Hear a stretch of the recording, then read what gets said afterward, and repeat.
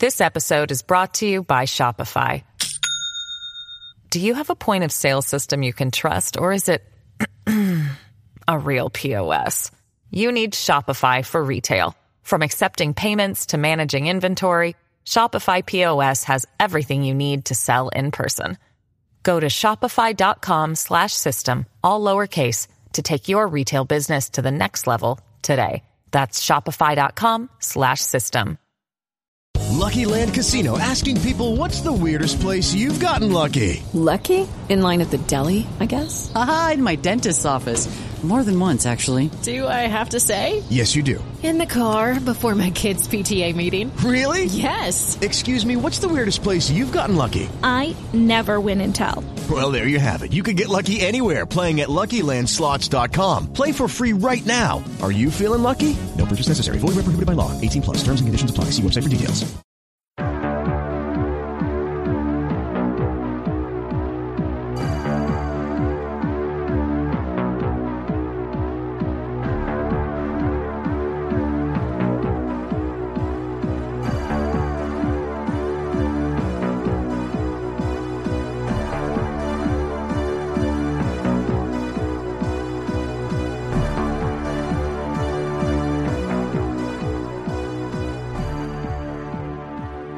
Todd Matthews, welcome to Crawl Space. How are you tonight?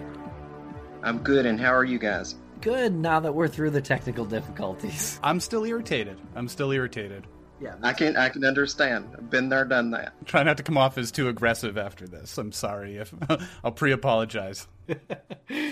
Let's change the subject right away.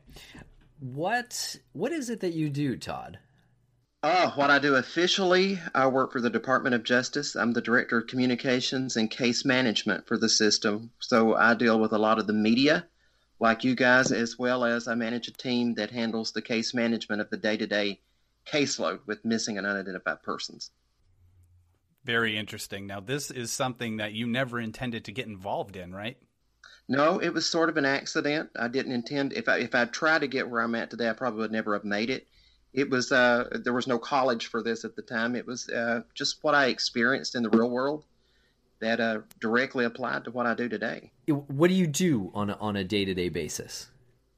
Well, the morning starts usually very early. I get a lot of communications that come from help desk. So the questions that people email during the night, they're filtered through our IT group and other people in communications, as well as Department of Justice. And I get a lot of things that are filtered to me. Either answer the question, fulfill a request, reroute somebody, or basically do an interview just like this one. Is this something that you do from home? Yes, I actually do this from home, and I don't think I could do it any other way because it is such a consuming part of life. I don't really have time for transit, to go back and forth from work. And the days go long. You can't do something like this. This is sort of a later evening type of interview. It would be hard to set these up if you were in a traditional office setting. Yeah, exactly. I noticed that you have a slight accent, and I'm not sure if I can place it. This isn't something. Where are you from? I was actually going to say the same thing. I thought you guys had an accent. No. This is normal. I am actually on the same property that I lived on when my parents gave birth to me here in Livingston, Tennessee.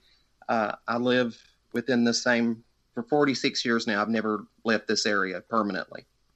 We have just released our interview with Deborah Halber, who wrote The Skeleton Crew, and you're featured pretty heavily in that book. It's about amateur sleuths. If the listeners haven't read it yet, I suggest you go out and pick it up and give it a read. It's incredibly interesting, especially for people out there who are potential or current amateur sleuths. How did you meet her? How did that all get started? Because she gets right into where you came from. Yeah, I guess why are you in the book, I guess, is the question I think the audience wants to know first. I think we're scattered all throughout the book. It begins and ends with the story that I worked on, the Tent Girl story, and we're scattered all throughout. I remember getting a phone call from her after she saw a Jane Doe, the Lady of the Dunes, in her area, which sort of, when she got online and started doing a little research, she found out about the Tent Girl case, which is the first case that was solved using the internet, which I accidentally did. And it brought her directly here, and we had a phone call, and she has a heavy accent. She came here. We took several trips together. Basically, I had to, it's easier to show somebody than tell somebody. And she made a lot of visits with people that I've worked with for decades that I've never met, that she actually got to meet them in person. Now, let me just back up for a second, because you just said that you solved something accidentally, something about Tent Girl. What is it that you mean? Well, and it's featured very heavily in the book.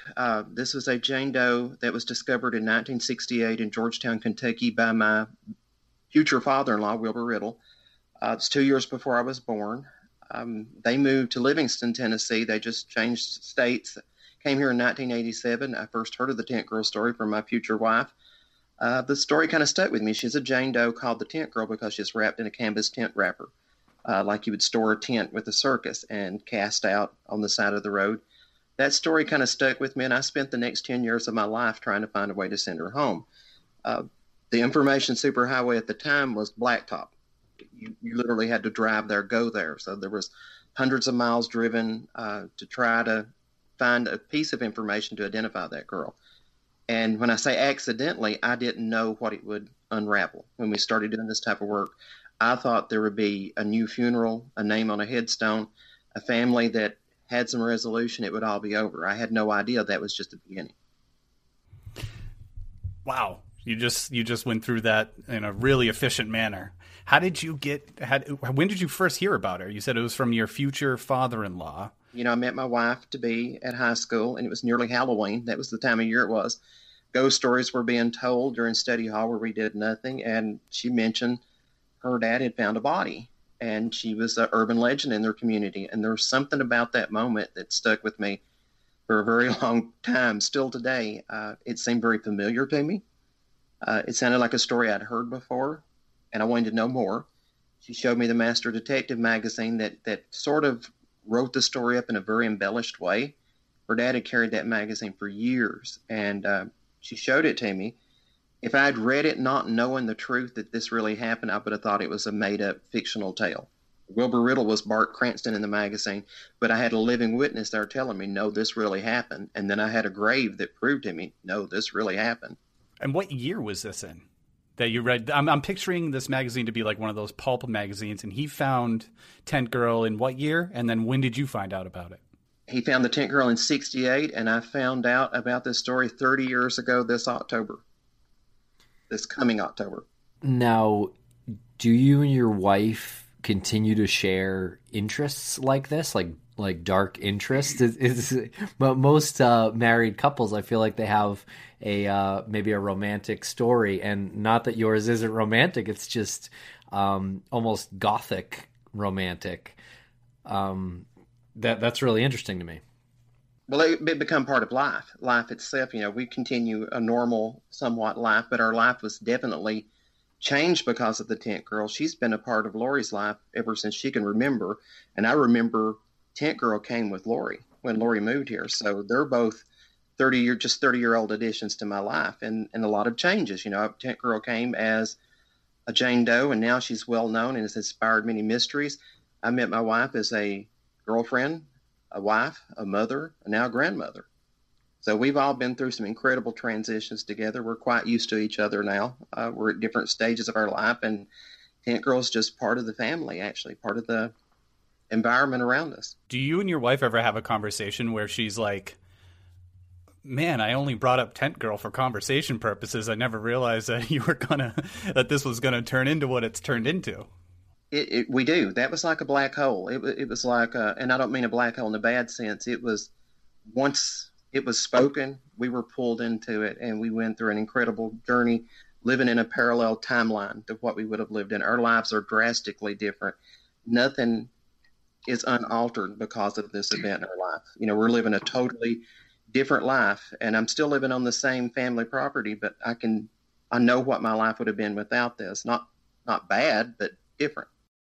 This is a lot earlier than I wanted to bring it up, but it's a good segue into one of my favorite lines from you in The Skeleton Crew, which is, you said, I'm not the person I should be. So who is the person you should be? Tell us what you were before you discovered the identity of Tent Girl.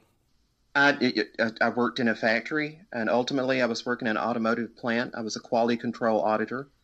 Before then, you work your way up from the minimum wage up to an office job. I had a nice office job. I left a very nice job, a very cushy job, because not that it was high pay, and it wasn't. It was $11.75 an hour, but I had my own office in a building that was very isolated. I was left alone. Anybody that had that would be a fool to leave it. So, but I had a bigger opportunity ahead of me. So that would have been the person I would still be now. I remember that person very well. And now I'm having to deal with things as director of communications, making press releases, making statements on behalf of an organization and an entity of government. Was this an easier path for you? It was intimidating at first, but with everything that I learned along the way with Tent Girl, it's been a natural fit. And the guy that actually brought me on board at the University of North Texas, I was part of the working group that created the NAMUS program, but ultimately I worked for the University of North Texas Health Science Center. They're the grantee of the NAMUS grant. And when I was first offered this particular position by Arthur Eisenberg, who was the principal investigator, I even told the man, I said, these shoes are a little big for me. Because, you're dealing with people that have PhDs, and I've not been to college. And he honestly said, you'll grow into them. What a great thing to say. And I had to. I had no choice. It was sink or swim. You either fall into this role. If I didn't love this job and feel like I was in a natural environment, this would be the worst thing I've ever done in my life. It would be horrible because it is so demanding. It's like, this is who you are. This is not your 9-to-5 job. This is who you are, 24 hours, 7 days a week. Right. So it wasn't an easier path. It was just kind of what you felt like you had to do. More familiar. I will say that. I think my surroundings are more familiar. And I worried, when you walk down through a different door that, usually people that are highly educated go down, and then you're not. You didn't have that background. But I realized my college was the 10 years that I tried to send Tent Girl home. I went through the same real life experiences as other people learned in a classroom. I learned out there. And so far, it served me very well. Can you take us through that 10 years, that tough time? I love the visual of you chose a path that chose you. You didn't choose the path. Tent Girl found you in a way. Can you take us through that 10 years and the struggles? And yeah, at first it was it was curiosity that you keep looking, and then you ask to see a magazine, you ask to see newspaper clippings. You drive to a library in Scott County, Kentucky, where my wife's from. I started to gather and sort all of this information. I had to know a little more. There had to be a clue as to who this person was. And in the background running, there was growing up, I remember, I had a brother and sister that passed away very young. They were infants, one when I was 2 years old and one when I was 8 years old. And I remember that. I remember very well. And we actually own the cemetery where they're buried. So my family are caretakers of that cemetery. So growing up, we cared for the cemetery in which my brother and sister was at. And I saw their names on a grave. And I felt like Tent Girl, I related to her in a way, she doesn't have that. She doesn't have siblings or children or parents that know where she's at, so they can't visit her. I couldn't bring her back to life, but I could make her at least as well off as my siblings were because I still cared about them. I can see that Tim really wants to ask this question, so we're gonna come back to that. But I saw Tim's face light up when you said something, so go ahead. I'm just first off, I'm really sorry to hear about your siblings. That is awful. But it seems like you've been surrounded by death your entire life. Actually, yes. And there was so many different things that added up to this. When I was 9 months old, my mother's mother was 40, and she died of a blood clot. And of course, I don't remember her, but I know how she felt when I had my own grandchildren. When I actually saw my firstborn grandchild, I knew what he was to me, and that changed my mom's life. They had to grow up a lot sooner than they needed to. They didn't have a mother that did what my mother did for me. Taking care of my children while I worked. They had to stay home and take care of their children. So it dramatically affected our lives. It made us closer, but it makes you more vulnerable in a way too. You're sensitive to things that maybe other people don't have to deal with. Would you say you're obsessed with death? No, not at all. I'm just comfortable with it. It is what it is. It's part of life. That's a great way to look at it. And it truly is. That's not just a fairy tale way of looking at it. It is. It's the last chapter of life. That's it. You just have to get used to it. And the thing about how it relates to missing persons, missing is worse than dead. So I do know that. I think humans can deal with the final chapter. We're all going to die. We have a mechanism in your body, in your mind. We deal with it. You grieve for 3 days. You have to deal with it. It's not easy, and you never forget, but you are able to move on. Families that have missing persons, they don't get that final disposition. We are not programmed to not know what happened. It's easier to know that somebody's dead. You visit the grave, and it's a natural part of life, than to just be absent with no explanation whatsoever. So to think of knowing somebody's dead, you're better off. Honestly, that's the way it really is. When they're missing, you don't know, are they hungry? Did they die horribly? Are they dead? Are they being held? Are they waiting for me to come and save them? There's all these things that's going to naturally go through your head, and it gets worse at night when you're trying to sleep. I know that. But once it's done, it's done. They're at peace, and there's nothing more you can do about it. Nothing can change it. But the thing that you did, which is impressive, is we've talked to you outside of this interview, and you have an extraordinary sense of humor. You have an extraordinary way of handling this dark subject matter.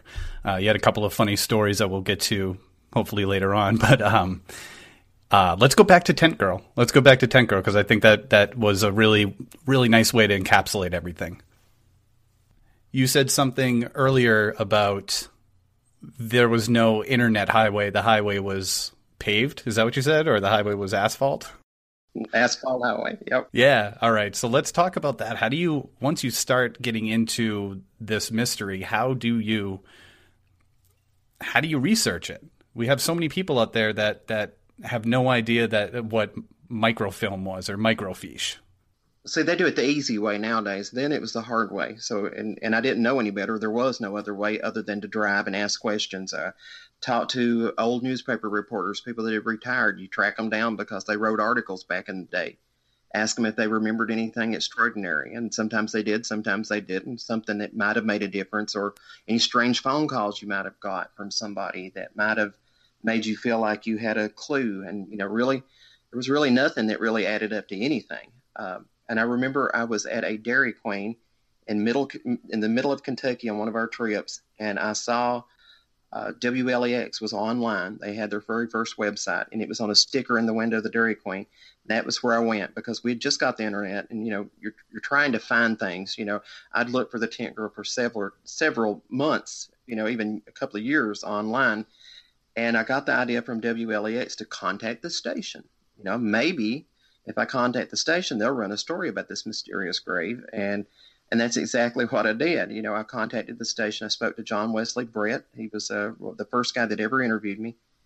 And I created a website for Tent Girl. It was the very first Tent Girl website where I took all the information that I'd gathered, the image that we had, the information that I had from my father-in-law, the mix from Master Detective and all the newspaper articles, and pretty much just made a wanted poster for the dead.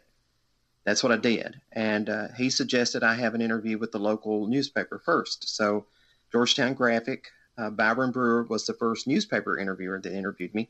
He had written several Tent Girl stories. And John Wesley Brett with WLEX told him, maybe you need to feature this and we'll do a bigger piece based on your article. And I thought, well, I'll show them the website. They'll feature it, and then the family will contact me through the website. And that didn't work. So that was probably in November of 1997. And it was just, I always felt like somebody's going to come to me, build it, and they'll come to you. So when I realized nobody's picking up on this, I kept looking. And it was January of 1998 that I found sister last seen in Lexington, Kentucky, 5'2", a physical description. That's her. That's her. So it was Rosemary Westbrook looking for her sister. And luckily, when I called her and contacted her, I had proof. I had the website. So you don't just call somebody, by the way, your missing sister that you're hoping is still alive is an urban legend in a Midwestern town in Kentucky. Now, who would believe that? But I had proof. I had a newspaper article, a website. We had everything we needed to prove I'm not a nut. This is real. At what point in this did you start to realize, or did you at all start to realize ever, that this was an obsession and maybe you should pump the brakes a little bit on it? Oh, I did several times because, back in the day, we take for granted long distance is unlimited and virtually nothing now. At the time, it was so much cents per minute. When you're making minimum wage, you get a phone bill that's $150. You got to hide that bill from your wife when it's coming in because you have to explain why I called somebody. So we don't know if we're going to buy a coffee this week and you have a $100 phone bill. Hang on one sec.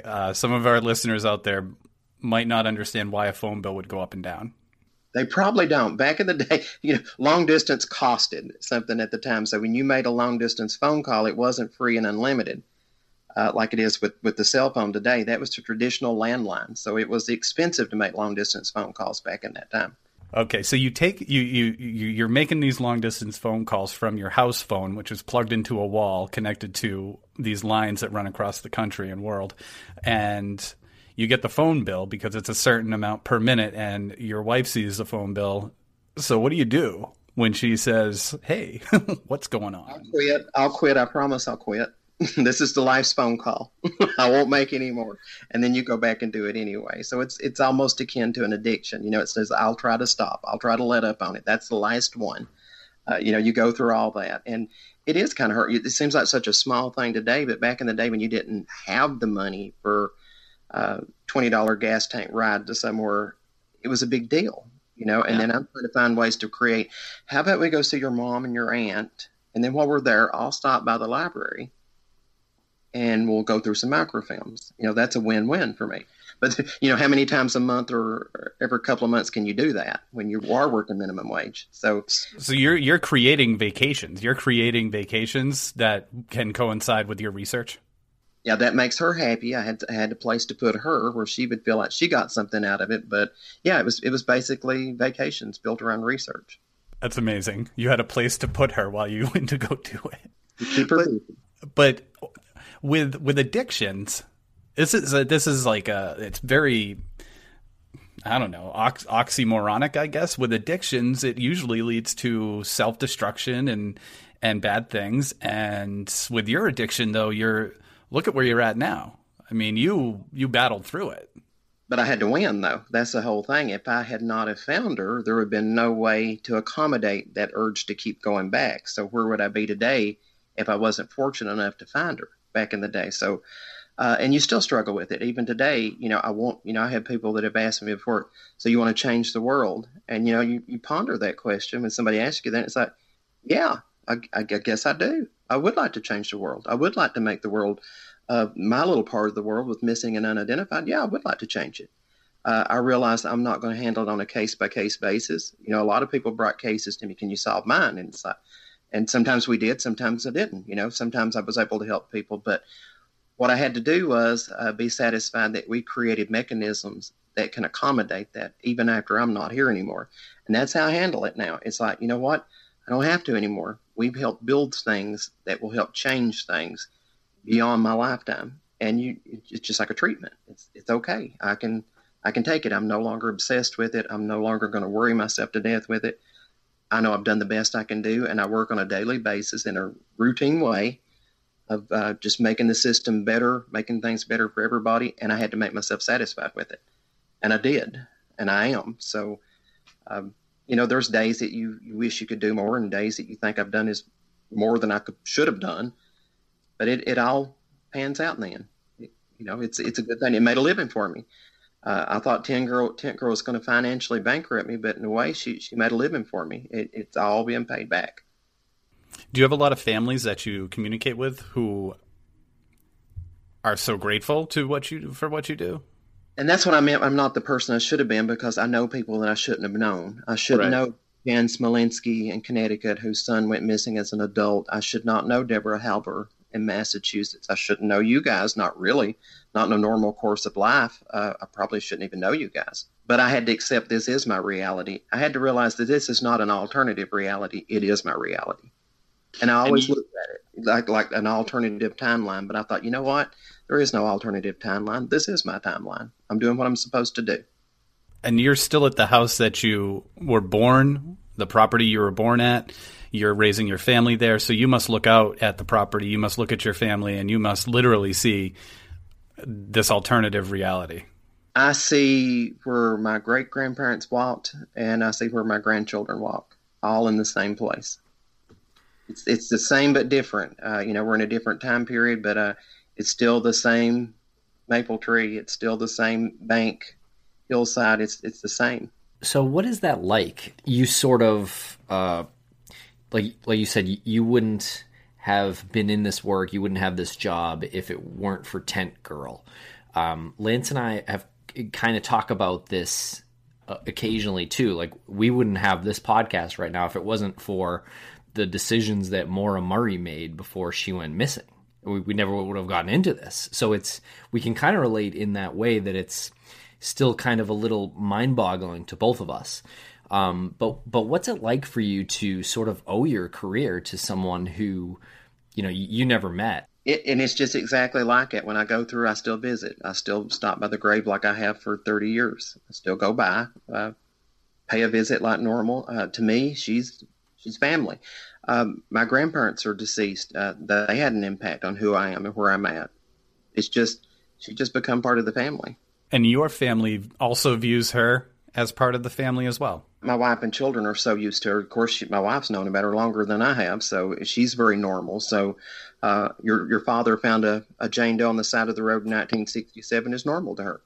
She's never known life without that. My children don't know what it's like that their dad's not doing what I do, working with unidentified persons and missing persons, finding a way to make a vacation out of meeting a reporter somewhere, or a family member of the missing that just needs to have a direct interface, and maybe you can help them organize something to help them move on. And that's part of it. You're helping people move on in life as much as possible. And it's not easy, but that's just what you do. You just try to help it, make sure that they know a path forward. Yeah, and that's a noble cause, and commend you for sticking with it and battling it out along the path that shows you. Yeah, it's kind of blowing my mind, actually, how deep it gets, and how almost philosophical it gets, and how you can trace it back to a certain moment in, that didn't even happen to you. It's very strange. How many other cases do you work on, or have you worked on? Well, there's around 13,000 unidentified bodies in NamUs, around 11,000, nearly 12,000 missing persons in NamUs, and in some way, shape, or form, we've touched all of them. So any missing person that you've ever heard, or any unidentified body that you can read about, at some point they've crossed the desk. Collectively, the entire group, we've worked on it. We've done something. We've done something to try to improve it. So I think I had to focus on, let me try to improve it. I won't try to solve it as the end goal, but to improve it. I can improve it every time. I can't solve it every time, but I'll win if I say I'm going to improve that situation. The slightest little thing you can do, maybe format the circumstances so that it makes a better read, so that people understand it a little better. Maybe make sure a DNA sample that wasn't collected gets collected.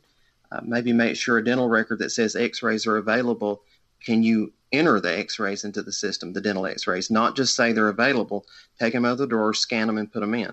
You're better off. So everything we do collectively adds up to, I can promise you this. I can't promise you I can solve your case, but I can promise you I can make it better. You're like BASF. Yes. Isn't that something that is really familiar to questions that we've recently been asked? Everyone always asks. We're working on Maura Murray's case, and we're working on Brianna Maitland's case, and everybody inevitably asked you, do you intend to solve this? And it's strange because you don't really intend to solve it. Like you said, you intend to just make something better. Well, and media tell me I intend to document it. That's not Deborah. Deborah didn't set out to solve a case. She set out to document the process, and she did it. Right. Now, did you document every facet of everything that we do? No, you couldn't. It would take 10 books and still writing. But she did a very good job with putting things together in a format. So when people say, what do you do? I'll hand them a copy of the book and say, just give this a read. And if you have any questions beyond this, we'll talk. Hey, it's Kaylee Cuoco for Priceline. Ready to go to your happy place for a happy price? Well, why didn't you say so? Just download the Priceline app right now and save up to 60% on hotels. So whether it's Cousin Kevin's Kazoo Concert in Kansas City, go Kevin, or Becky's Bachelorette Bash in Bermuda, you never have to miss a trip ever again. So download the Priceline app today. Your savings are waiting. Go to your happy place for a happy price. Go to your happy price, Priceline. No matter how far you run from them, childhood tragedies have a way of catching back up with you. So is true of elite scuba diver Veronica West, who's about to encounter something unexplainable at the bottom of the ocean, something that will draw her back to her home on Sinclair Island, Maine. There, she'll lead a dangerous rescue mission to the bottom of the Bay of Fundy, home of the world's largest tides, and something horrific down in the depths. Listen to Narcosis, the latest horror fiction show on Realm's premier horror channel, Undertow. Narcosis is available now. Search for Undertow or Narcosis wherever podcasts are served.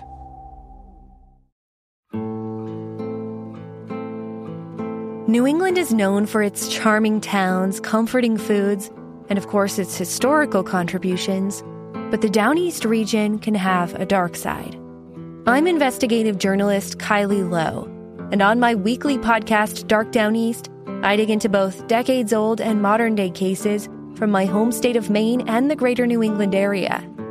In each episode of Dark Down East, I seek insight from law enforcement officials, family members, and other loved ones who are both deeply familiar with the cases and the individuals at the heart of them. Join me as I unveil intricacies of these stories that are often overlooked, honor the grit of those searching for justice, and shine a light on cases that you aren't hearing on other podcasts. Listen to Dark Down East now, wherever you're listening.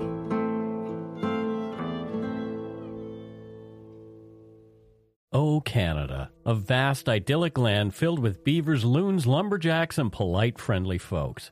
We have those things for sure, but there's a darker side to the Great White North, full of mystery, crime, the paranormal, and dark history. Join me, Mike Brown, and co-host Matthew Stockton every Monday for the Dark Poutine Podcast as we tell dark stories from north of the 49th parallel with the Ottawa game covering more international cases. You can listen to Dark Poutine for free wherever you find your favorite podcasts. So, have you personally worked on Brianna Maitland and Maura Murray's cases? Now, the Brianna Maitland case, where is that at? Vermont. That's Vermont. Okay, there's a girl in Tennessee very similar to that. Not something I will say that I directly handled an order that happened in it, but I'm sure in NamUs they're in the system, so there's no doubt that we've done something, documented it, used case management, we've done something with it, I'm sure.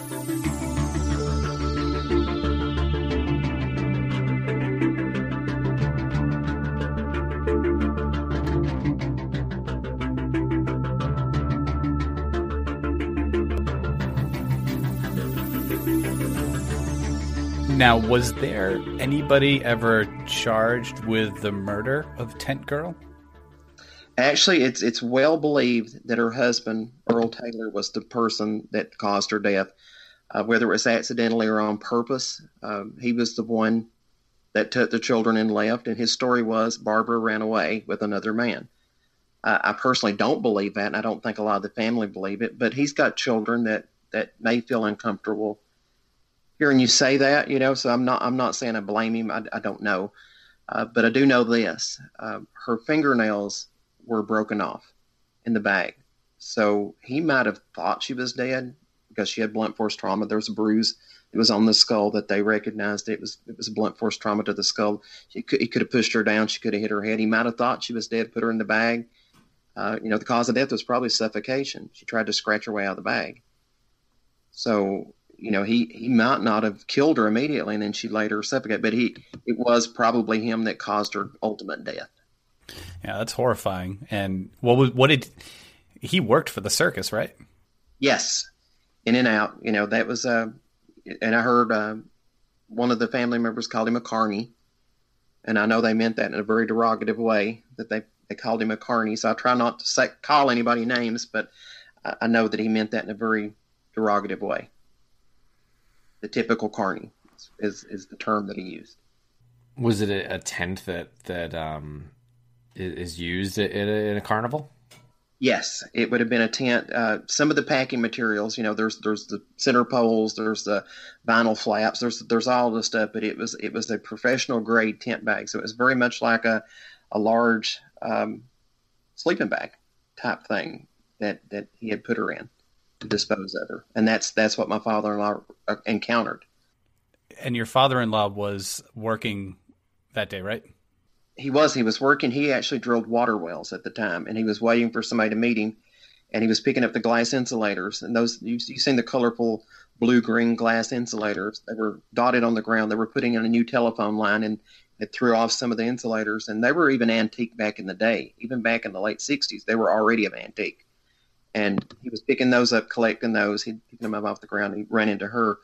I thought it was ironic that he was picking up the glass insulators, and I've got tons of them now, and they carried the telephone line that ultimately brought the internet through, which is what we used to solve the case. So it's kind of like we come full circle with that. But, he saw the shape leaned up against a tree, and we'd been there to that area many times over the past 30 years. And when he nudged it, thought something was in it. He thought there even could have been an animal in it, for all he knew. And he said the way that it rolled down the hill, he could tell it looked like it had some body in it and not something, and certainly not garbage. And, he cut into the bag, and he, the sight, the smell, he knew it was a human. Is he happy with the direction that you took? What was, I guess, originally his mystery? I'm not sure he understood exactly how it, he doesn't, he knows that there is an internet, but it's a big mysterious thing to him, even back in the day when it was new to me as well, but I was a little more comfortable with it. He could never find a way to access the internet. So it's just like you get in this mystery time machine, you go do something, you come back, and they don't understand how you did it or why. And, and even now, he's going to be 90 this year. And he was one of the first people Deborah interviewed, and I sent her to interview him and let him have his story. I certainly didn't want to try to compete with him. I got his daughter and his tent girl. I want him to have his say in it. I want him to be able to tell his tale, because he did find the body originally. And if he hadn't have, I wouldn't be here. I know he certainly didn't intend for this to happen, for me to solve the case and build a career out of it. But that's what happened. And I hope in some ways proud of it. But I'm sure he don't understand it. Yeah, that makes sense. And was he? Were you afraid of him being competitive about it? Because you just said something that is interesting to me. You said you got his daughter and his tent girl. Yeah, I think he was a little competitive at first. I don't think he understood why people were interviewing me, and he was the person that found the body. I don't think it made sense to him at first, and I understood where he was coming from, and I didn't exactly, because I didn't mean to do it either. I thought I didn't intend for all these people to be here doing interviews, and nobody cared when I was looking for her. I could scarcely get a librarian to give me 2 seconds of time to look at a microfilm, and now suddenly people are coming to me asking me what I think. That was a strange turn of events for me too. So we were going through a whole different phase, and I wondered, is this 15 minutes of fame? Is it going to run away? Is it going to end? Because people kept saying that it's 15 minutes of fame. Get used, just get used to it being here for a minute, and then it's going to go. Well, it never left. People never stopped asking. That 15 minutes has been 30 years. It's been 20 years since the tent girl identification. It's not stopped. If nothing else, it's intensified. So people were saying 15 minutes when it was really your 15 seconds of your 15 minutes. You sent us an article about a week ago. Tell us a little bit about that case. So there was a second part to the Master Detective magazine that it was called Some Mother's Son. So there was a boy that was found. They said he was a late teenager, and he was mentioned in the magazine too with Tent Girl. It was 1921, the body was found. And just like going and finding the tent girl's grave, I had to find his grave too. And when I found his grave, and it was just as described in the magazine, I knew it was real. He was really there. And, for years I visited his grave. It's mossy. I'd always go and check on him too, but he wasn't like the tent girl with me. It's not quite the same feeling with the tent girl, but he was collateral part of the story. So we would visit with him too, thinking there's really nothing I can do about that. And when we made the tent girl identification in 98, the then coroner, his name was Marvin Yoakum, he's passed away since, I took him to the grave, because everything was exploding about the tent girl. And I took him to the grave, and I said, here's the other one. And he didn't know about it. He'd never heard of the grave. He said, "Do you think you know who it is?" And at the time, no, I don't. But, here he is. Do something. And he was right. He said, "I think this one's going to be more of a historical type situation." This is many, many years earlier. At the time, it was 70 years earlier, more than 70 years earlier. And he said, "There's just really nothing we can do." And I hung it up at that. I thought, well, I guess that's it. There's nothing else that we can do about it. Always assuming that, everybody knew about it by then because I told the coroner. So recently, back in October of this past year, we were notified by the Department of Justice that, the NamUs grant's intact, but we're going to stop funding the DNA, the free DNA for missing and unidentified persons. We're going to give that a hiatus. We're not going to fund that this coming year. So people are going to have to pay for it. Law enforcement's going to have to pay for that. So knowing that funding was kind of running short, I contacted Emily Craig, and she was the anthropologist at the time that made the identification with Tent Girl. She confirmed my theory, and she was the state anthropologist. She has since retired from there, and she now works for us with NamUs. So she's part of our staff now with NamUs. That's her retirement job. She came back, and she's given her expertise with the management of day-to-day of NamUs. She substitutes when people are out, and she helps us work on another, special projects. Anything that we have, she helps us out with it. I called her and I said, the DNA is going away. Maybe we could give that boy a shot. Maybe we could look at the possibility of exhuming his grave, see if there's anything. And she said, "What boy?" And her husband now is the current coroner. He didn't know about it. So neither of them knew that there was that other John Doe there. And I assumed the former coroner had passed it along and they'd all decided there's nothing we can do about it. But he hadn't. He didn't mention it to anybody. And ultimately that led to the exhumation of that body, which this past Friday. And we did get material out of the ground. We have something that we can test. And we have since had notification from people. There is a very good possibility we have an idea who this person is. There were several tips that came in that we're going to research. Some in particular that sounded better. I have a feeling that this mystery is going to be resolved as well. That's remarkable. So this is some mother's boy, and this was about 90 years ago. I've a couple questions. One question is, how did he die? And the other question is, did you realize that you were being so creative when you discovered, which is inexplicable to me, why any funding would be pulled for DNA testing? When you realized that, did you calculate that move and say, I got this one here, it's a perfect scenario with 90 years gone by? Did you realize that you were playing this game here, that you were playing this chess game here? And feel free to answer either question in any order.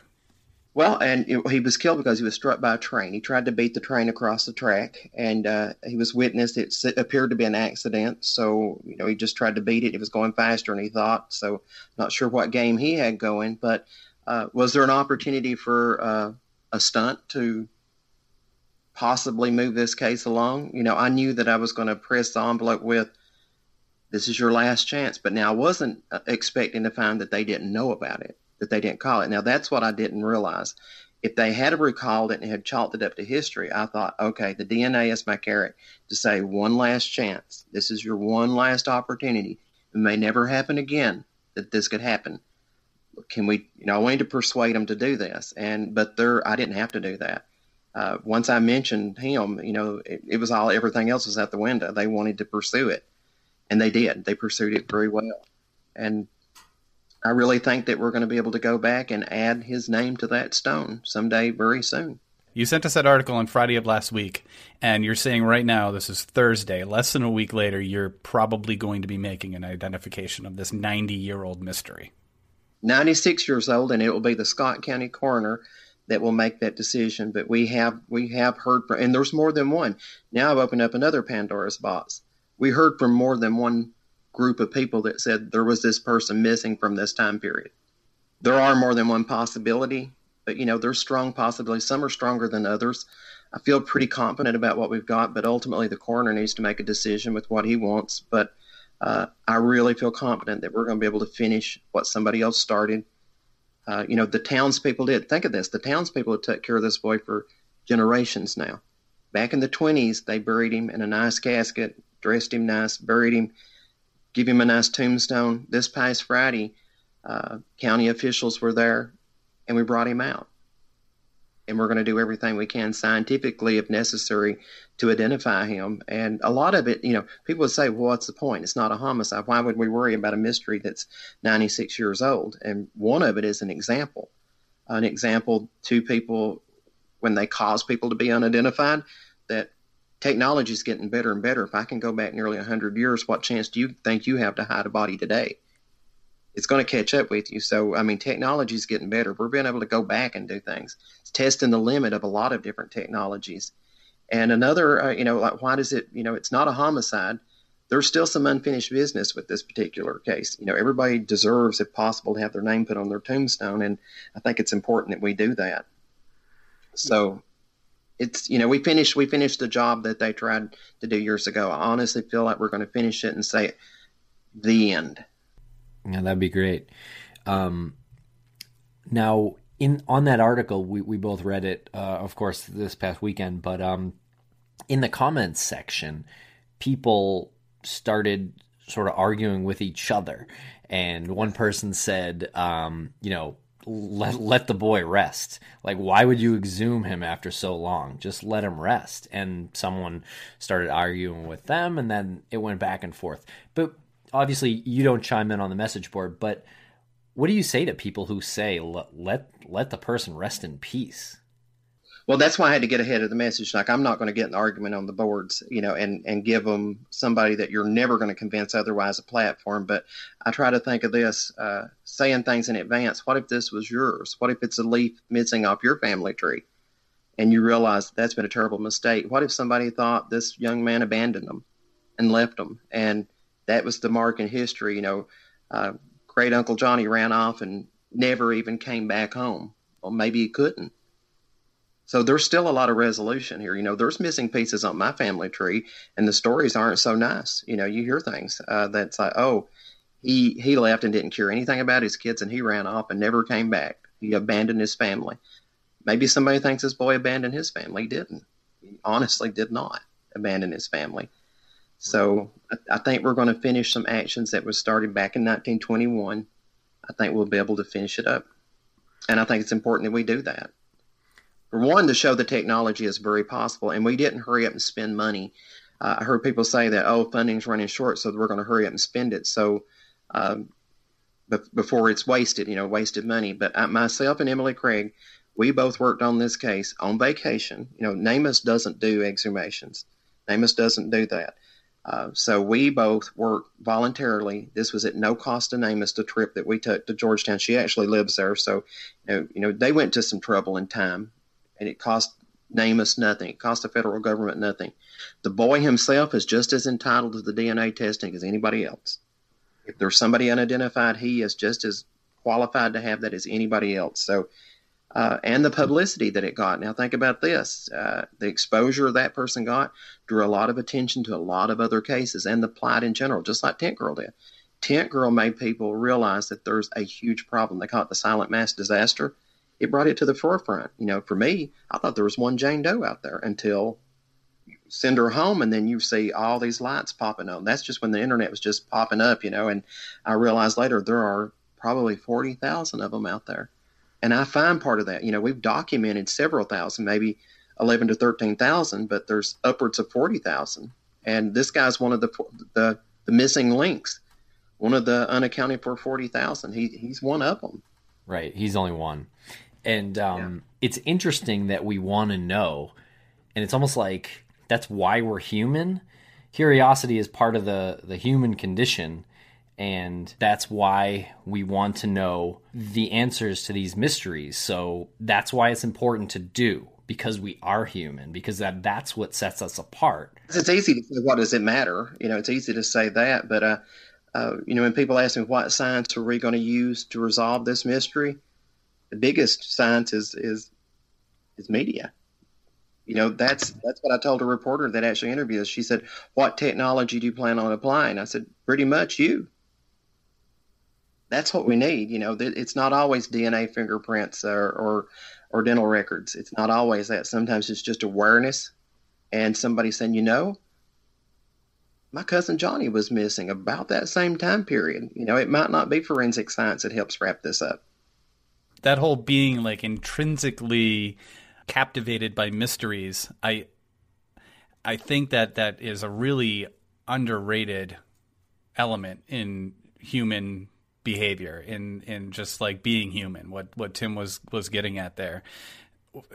When you look at mysteries, like you looked into Tent Girl, now you're talking about science and DNA and using the media and using the political system. Mysteries are a beautiful thing that uncover science and art and media, and you happen to bring closure to family members. To, you know, you put that leaf back on the family tree.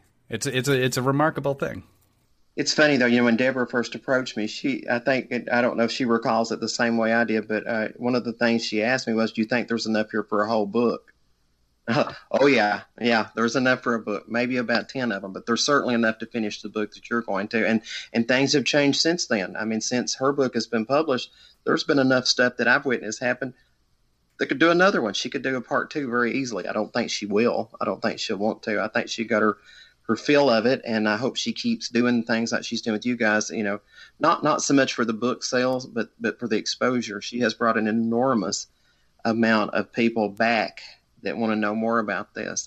It's been very beneficial. That book has been, you know, and we didn't make any money off the book. You know, I never wanted any money from the book. That was the PR from the book was more than I could have purchased. If I had to go buy the exposure that book gave me, I don't have the budget for that. So I won really well in that book. And the way that people reach out to me, I wouldn't be on your show if she hadn't wrote the book. Yeah, for sure. And we have, just so you know, we have a lot of listeners out there who are becoming amateur sleuths. They're online detectives, amateur detectives. They're looking into mysteries. And a lot of them really don't know how to go about doing it. They don't know a responsible way to go about doing it. Tim and I barely know a responsible way to go about doing it, other than present characters and interviews like yourself and introduce them to this audience that we have. If you have any advice for people in this now who are getting involved, who have been involved, maybe people who are even burning out from the whole thing, what advice would you deliver to them? When I pitched this before, now the lecture that I used to give people was called Responsible Volunteerism, knowing where to draw the line, knowing where you're going too far into part of the investigation, because a great deal of these are homicide investigations. So you can certainly muck something up really easy by, you know, talking to somebody you shouldn't be talking, and you could get yourself killed. Honestly, you could. You know, I know that very well. Hindsight's 20/20. It's a very dangerous game. It can be. I've learned a lot from it, and if you're a new person going into it, with the instantaneous way that we can communicate with each other now, you can get in trouble a whole lot faster today than I could on the asphalt highway, easily, because you can interface with somebody, you know, the other side's out there too, just as technologically savvy as we are. So it's a far more dangerous world now than it was, and there's people that could lead you on, making you believe that you found a connection that you didn't really have to lure you out. So I want the young people to think about that, not just the young people, but the newbies in it. Don't be lured out so easy. I've literally had people that have showed up at my front door asking questions, and that can be a very dangerous thing. I don't go to any trouble to make myself unlisted because too many people know where I'm at. So I don't try to have an anonymous address or unlisted, but it wouldn't be wise to try to anybody that wanted to come and cause me harm. I wouldn't recommend it. But I'm not going to live my life in fear. You know, I'm not going to be afraid somebody knows my address. They're going to come. People send me cards.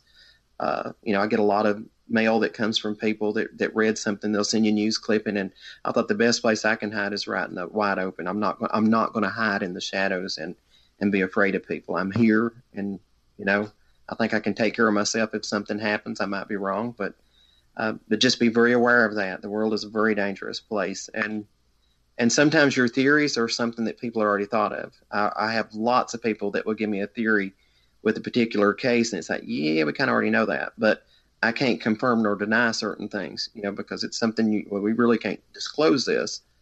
And because I got the inside view now. I can see from both sides. And I thought, oh, that's why the cops acted really strangely when I said that about Tent Girl, because I'm seeing it from both sides now. So from this hybrid point of view, I came from that world, but I'm living in this world now. I can see both sides very clearly.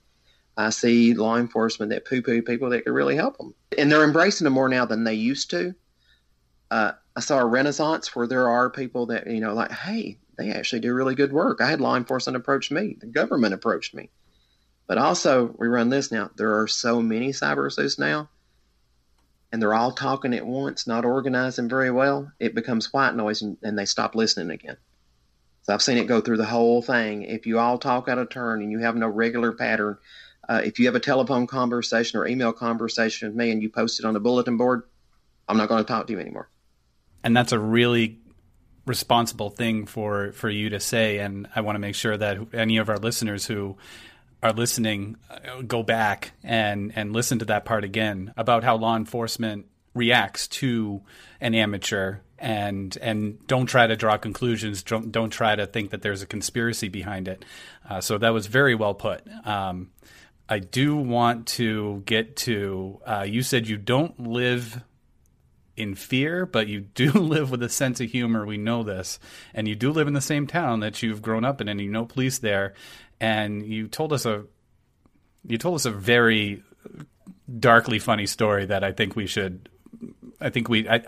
owe it to our listeners for this. Well, and I feel okay to, the person I actually graduated with, this person, he's passed away since then. And, this is a way of fondly remembering him. And this was back in 2001, back before I had any professional capacity. I knew there was a Jane Doe in Campbell County, Tennessee, about 90 miles from here, and I had contact with law enforcement there.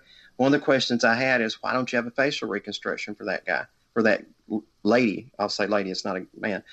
And he said, finances. This is thought to be a drug-addicted prostitute, and we don't have funds for this or that. And he said, there's no way when you're laying people off in the county, they're going to give me funding to have a facial reconstruction. I happen to know a forensic artist, I'd met online and become friends with. And I said, what if I can do it for free? And they were willing to do that. So quite literally, and God, I hate even for my professional contacts to hear it now, but literally I went and I brought back a skull in a duffel bag here so that I could mail it to my contact that could actually do the facial reconstruction. He's a professional artist, trained forensic artist, and he was going to send it back to the agency. But on the way home, now coming through some very rural areas, coming home, and I stopped at an old style grocery store, an old country store. It was closed. It was late at night, and I'm about to drop a coin in the drink machine, and the lights come on. And I thought, oh heck, I'm here. I've got a body in the car, and the police lights are on me. I'm in a grocery store. So what's going to happen now? And it was a familiar person. The guy I actually graduated high school with, his name is Sean. Oh, it's you, and he knew about the Tent Girl story. So he knew I had a little bit of something that I'd been working on with Jane or John Doe's, and enough to know that I wasn't kidding if I told him I had a body. So he said people had been vandalizing the store, and he said we were just waiting. We were hiding to watch to see when somebody was going to come back, and it's just you. So obviously you're not a vandal. So they were going to go. And I said, hey, I actually do have a body in the car, a skull. Would you like to see it? And he looked at me in a moment of surprise and then realization that I wasn't kidding. And he pretty much left me standing there in the dark. He wanted nothing to do with it. He was gone, so it's no, I don't want to see it. I don't want anything to do with it. So he was gone. And it was just so funny. But we used that when I started working with Jerry Bruckheimer on The Forgotten. It was a short-lived series on ABC with Christian Slater. When I got to the point, the show was built on some of the work that I've done in the groups and organizations that I work with as a volunteer back in the amateur days before Justice Department. By the time I got there, I said, your show's a little dark. It needs some humor. And we actually incorporated that into one of the scripts where the artist was trying to hide a skull, and it sort of rolls out of the package so that you can see it. And the cop's looking in the window. And it just so he's like, oh my God, a skull rolled out and I'm in a no parking zone. And now the cop sees it, he has to talk his way out of that. So that was based on that. That's some of the dark humor that I think it needed, because all those shows are so dark and smoky and solemn. And, the real life's not like that. Stuff happens, moments happen that you just have to laugh at. And you need to have a sense of humor when you're doing dark things like this. Yeah. But that was a police officer, right? That you graduated with? Yes, and he didn't want anything to do with that. So he was out of there. Literally, I was left in the parking lot in the dark. But he didn't even look at the head? No, he didn't want anything to do with it. No, that was it. Because he looked at me for a moment like, are you kidding or not? And then I knew he knew by looking at me that I was not kidding. And it's just like, no way. So he was out of there. But there was that moment like, you're kidding me, right? And it's, no.